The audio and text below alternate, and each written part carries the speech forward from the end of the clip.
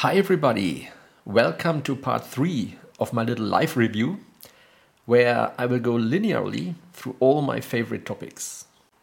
In the last 2 episodes, I have already reported my recent thoughts on science and idealist philosophy.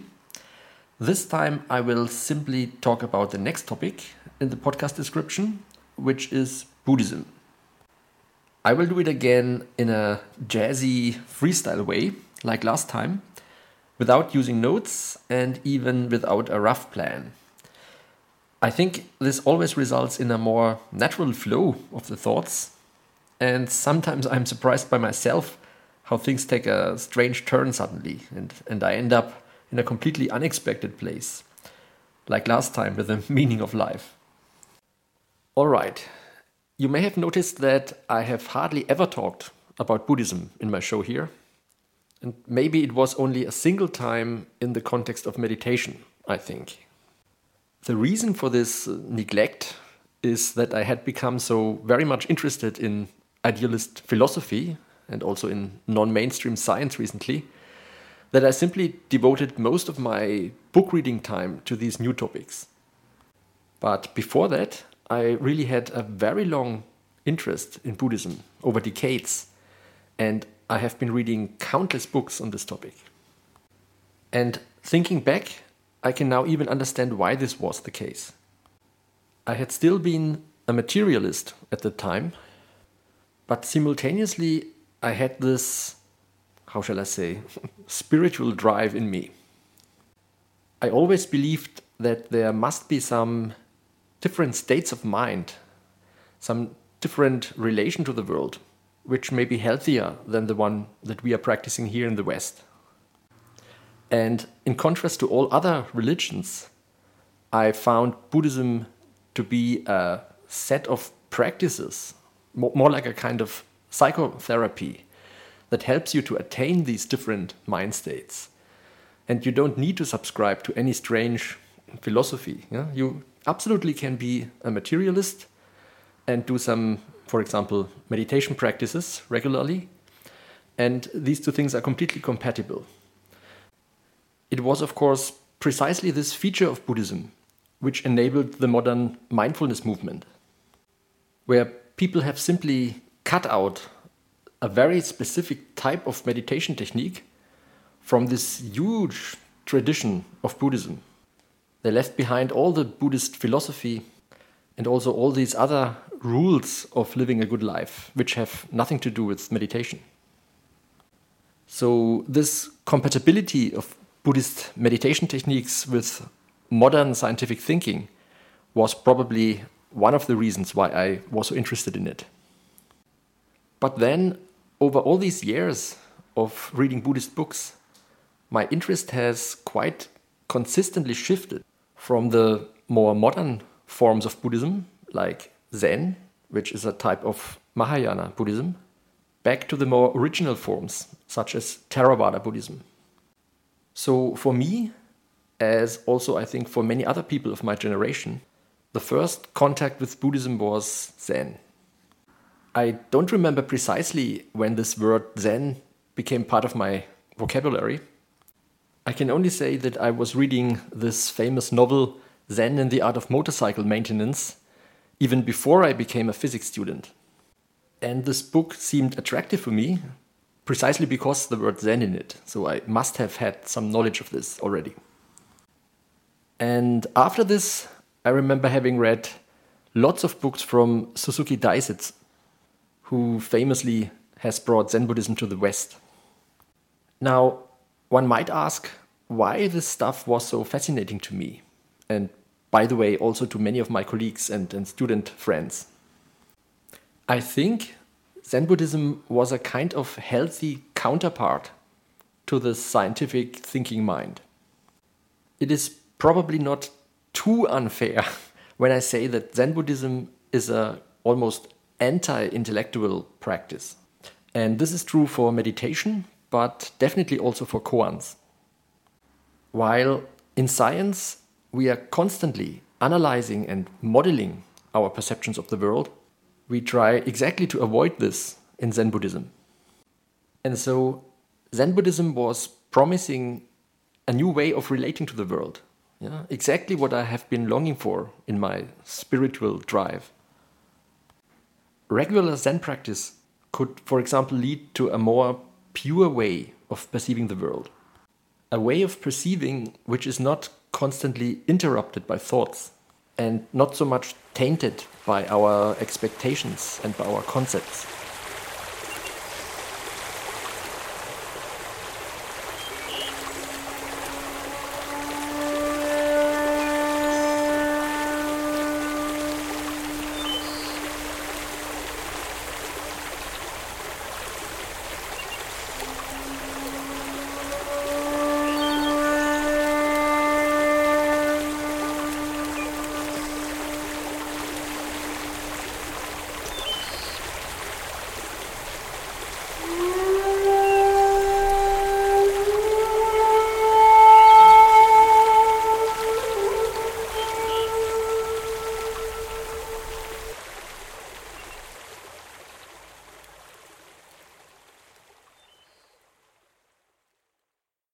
So again, that anti-intellectual mindset of Zen Buddhism provided a nice balance to all that abstract thinking which I had to do as a science student.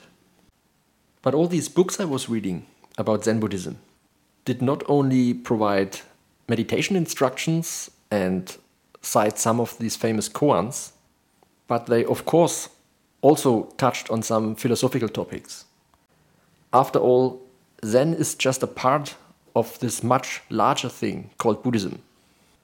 And there is actually also a lot of interesting philosophy to be found. Even the most fundamental notions in Buddhism, such as dukkha, or impermanence, or dependent arising, or non-self, all these are absolutely fascinating topics, especially because they appear so strange and difficult to understand at first glance. And you see, this was another aspect of Buddhism which was resonating with my character very much.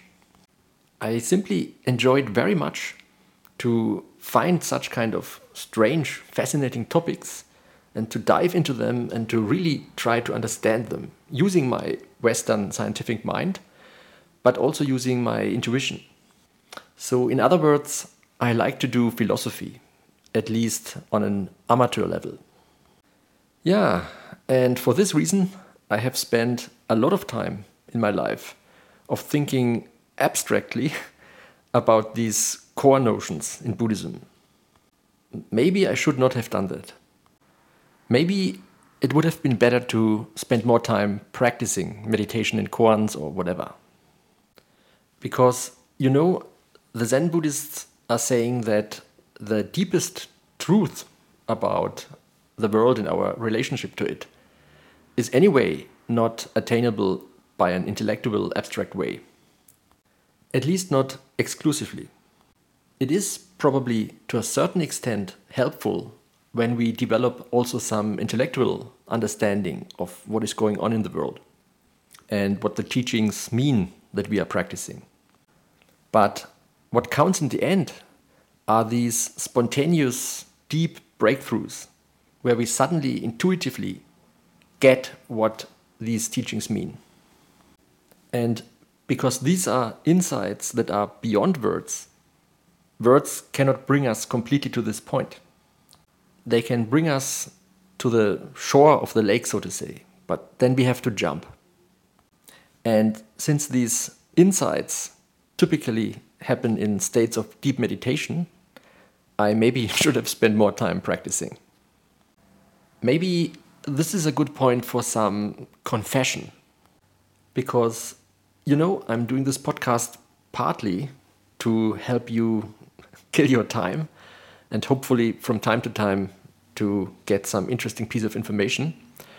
But on the other hand, this mini live review here is also useful for me to see where I'm standing now, how my life goals have developed and played out.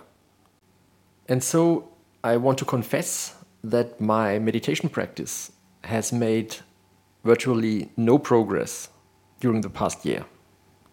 I'm still spending the first 20 minutes of each day with meditating, and there are no exceptions. Because if there is anything I'm good at, it is keeping my regular habits and practices. But obviously, regularity alone is not enough to make progress here. Maybe my level of energy is not correctly adjusted during meditation. I know, for example, from the Dharma talks of Joseph Goldstein, which you can find in the podcast Inside Hour, that both a too large and a too small level of energy can be detrimental here. So it is surely not helpful if you are fighting, if you are desperately longing for a deeper insight or for a progress. This won't work. But on the other hand, you also shouldn't have a too sloppy attitude. And if I'm honestly looking back onto my last year of meditation, I think I fall into the second category. I guess I was a bit too sloppy. It simply was not so important for me recently to make progress on my spiritual path. I'm relatively content with my present state of mind. I don't feel any hatred, at least not for people. And I also don't think that I'm missing anything which would make me more happy. But then, on the other hand, my day-to-day level of happiness is not particularly large. I'm also not extremely unhappy, but I would say it's a slightly unpleasant feeling remaining, which has to do with my health condition, which is not always perfect. But anyway, compared with many other people in this world, I'm living a fantastic life. And so I didn't have a very big urge to improve my mind state here. And so when I'm sitting down in the morning in order to meditate, I don't expect anything. And this is also what happens. Not anything remarkable. I mean, one of the books I'm currently reading is from Leigh Brassington, and it's called Right Concentration, a practical guide to the jhanas. And the jhanas are these different levels of consciousness that you can attain during meditation. And in this book, Brassington writes that if you are interested to enter into these jhana states, you first need some minimum level of concentration, which he calls access concentration. And a sign that you have reached this level is that your breath becomes very shallow, so you're almost not breathing any longer. And at the same time, even with closed eyes, you often see some light show, so to say. For example, some colored clouds or something. Now, this level I'm achieving almost every meditation session. But unfortunately, on top of that, nothing is happening. I think I have never even entered the first jhana. And not that I am desperate to make this experience. But, from time to time it would just be encouraging to see a little sign of progress. So far, all my little spiritual breakthroughs I had in my life have been outside of the meditation period.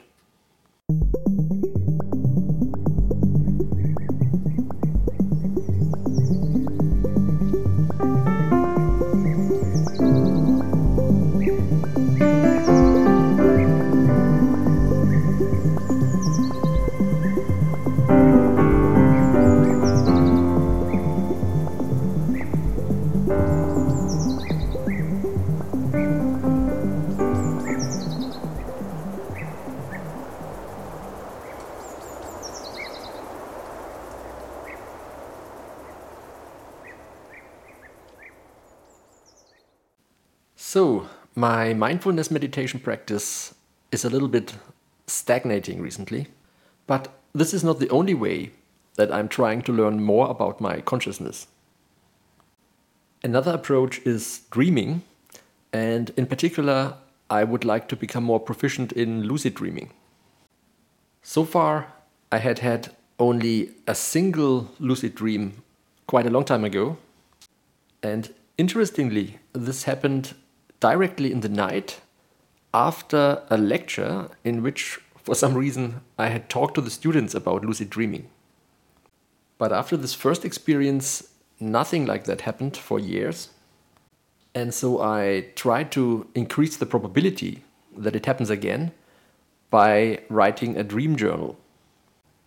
I kept doing this for a while, but in the beginning I had the feeling that my dreams are relatively boring compared to what other people tell me.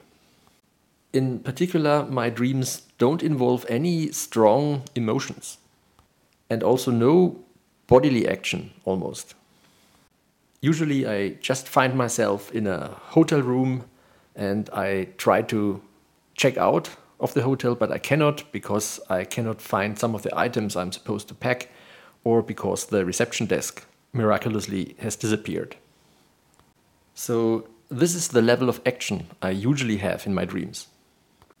Maybe this is because I'm not consuming any novels or movies that contain brutal content. I try to avoid all kinds of violence in my life, and even to the extent that I don't read news about such things. So anyway, this probably helps me to have a relatively peaceful mind, even in my dream states.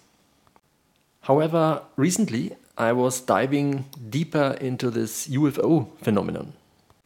And it becomes increasingly clear now that these UFO sightings are almost always also connected to some other paranormal phenomena. If you are interested in this field, you must have heard, for example, about this hitchhiker effect.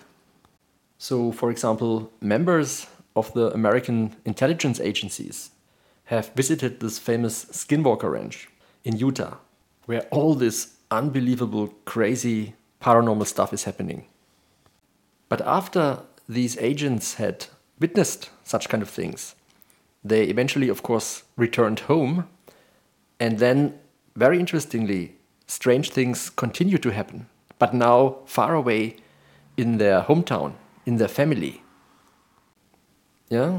How would you explain that this strangeness is spreading like an infectious virus almost? Well, I can tell you my personal hypothesis. I think we can only experience subjectively what we are ready to believe, what we can metacognitively put into some known category. And so normally we are not ready to accept any paranormal stuff. We just don't accept these things in our modern society here. But I guess once you experience such a thing firsthand, you open up. Suddenly, some of your filter mechanisms are diminished and strange stuff can come in more easily. And I think something similar has happened with me. As I was reading several books about these paranormal phenomena, my mind opened up and I took these things more seriously. And suddenly, I think my dreams also became much more interesting, but also more frightening and more emotional. And believe it or not, just yesterday, I had my second lucid dream. Unfortunately, the dream totally was quite long, but the lucid period was only the very end. But still, this is an important achievement for me. I don't know if this is of any relevance to you, but I personally like to hear dreams of other people. So what the heck, I will just tell you what I dreamt.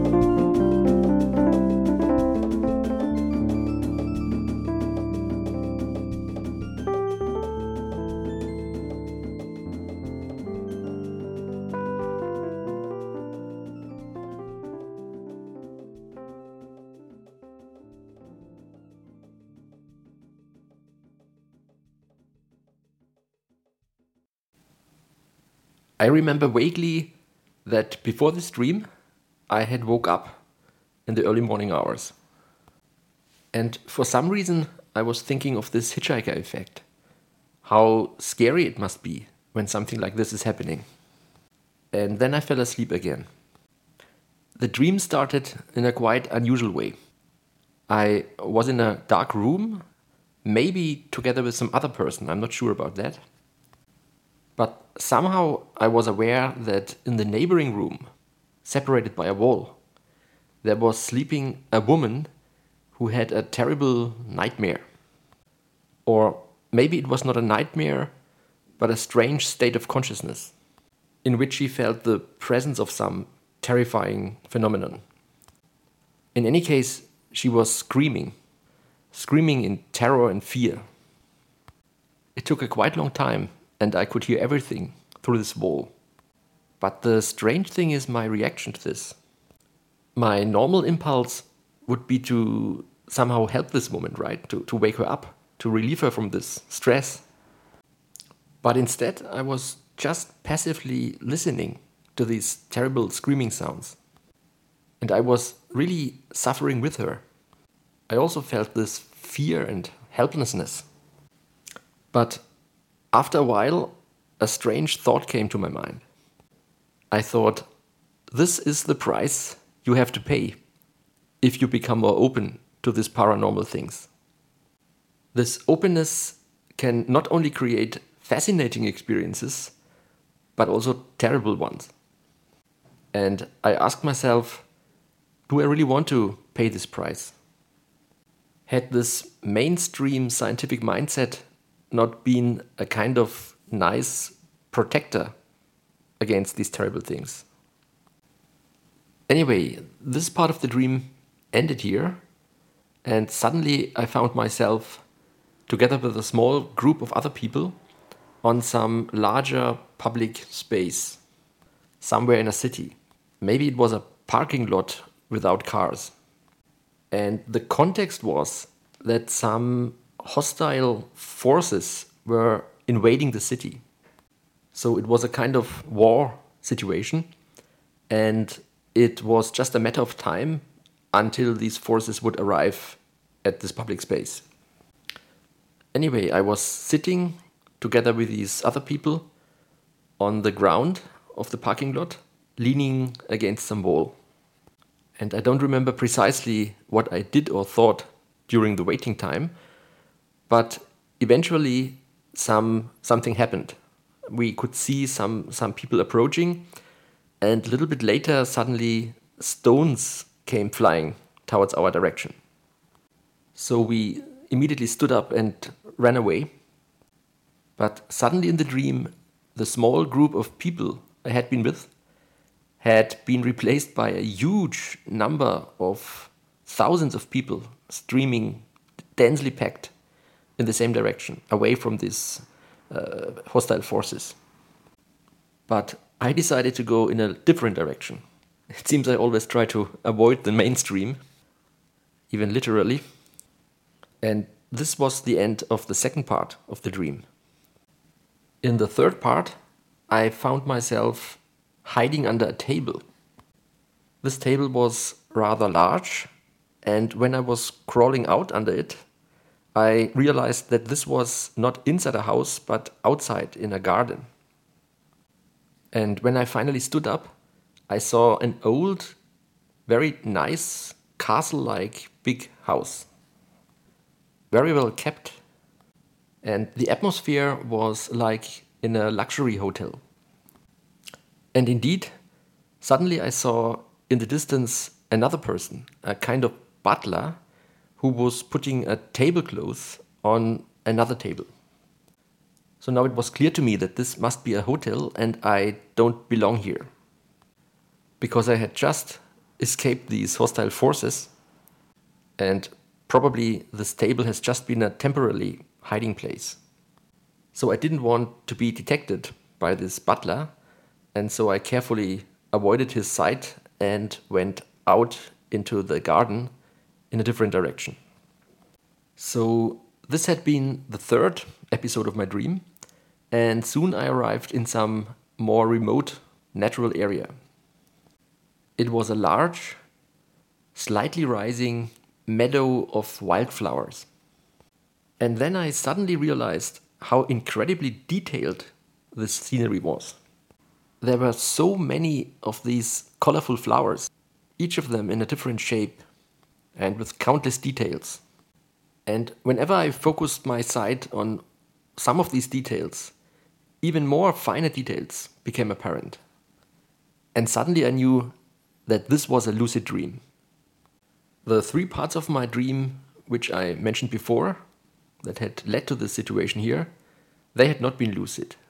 I was just passively experiencing what happened, but now I had some degree of control.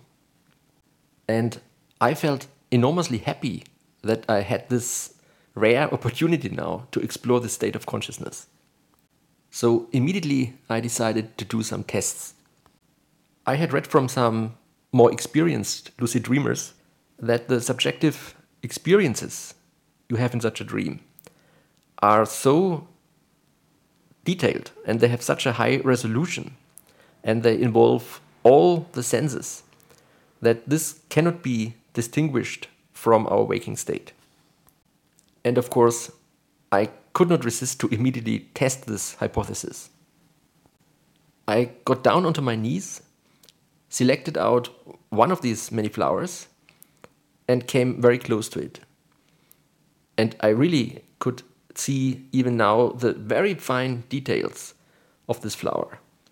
And when I touched it, I had the exact typical touch of a flower.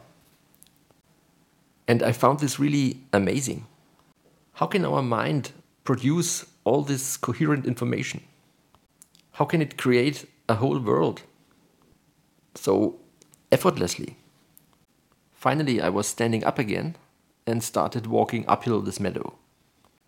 I was walking now in a kind of groove, so there was basically only one direction I could walk. And at some point, some small rock was in my way, maybe the size of a soccer ball. And I had to step over this rock in order to continue my way.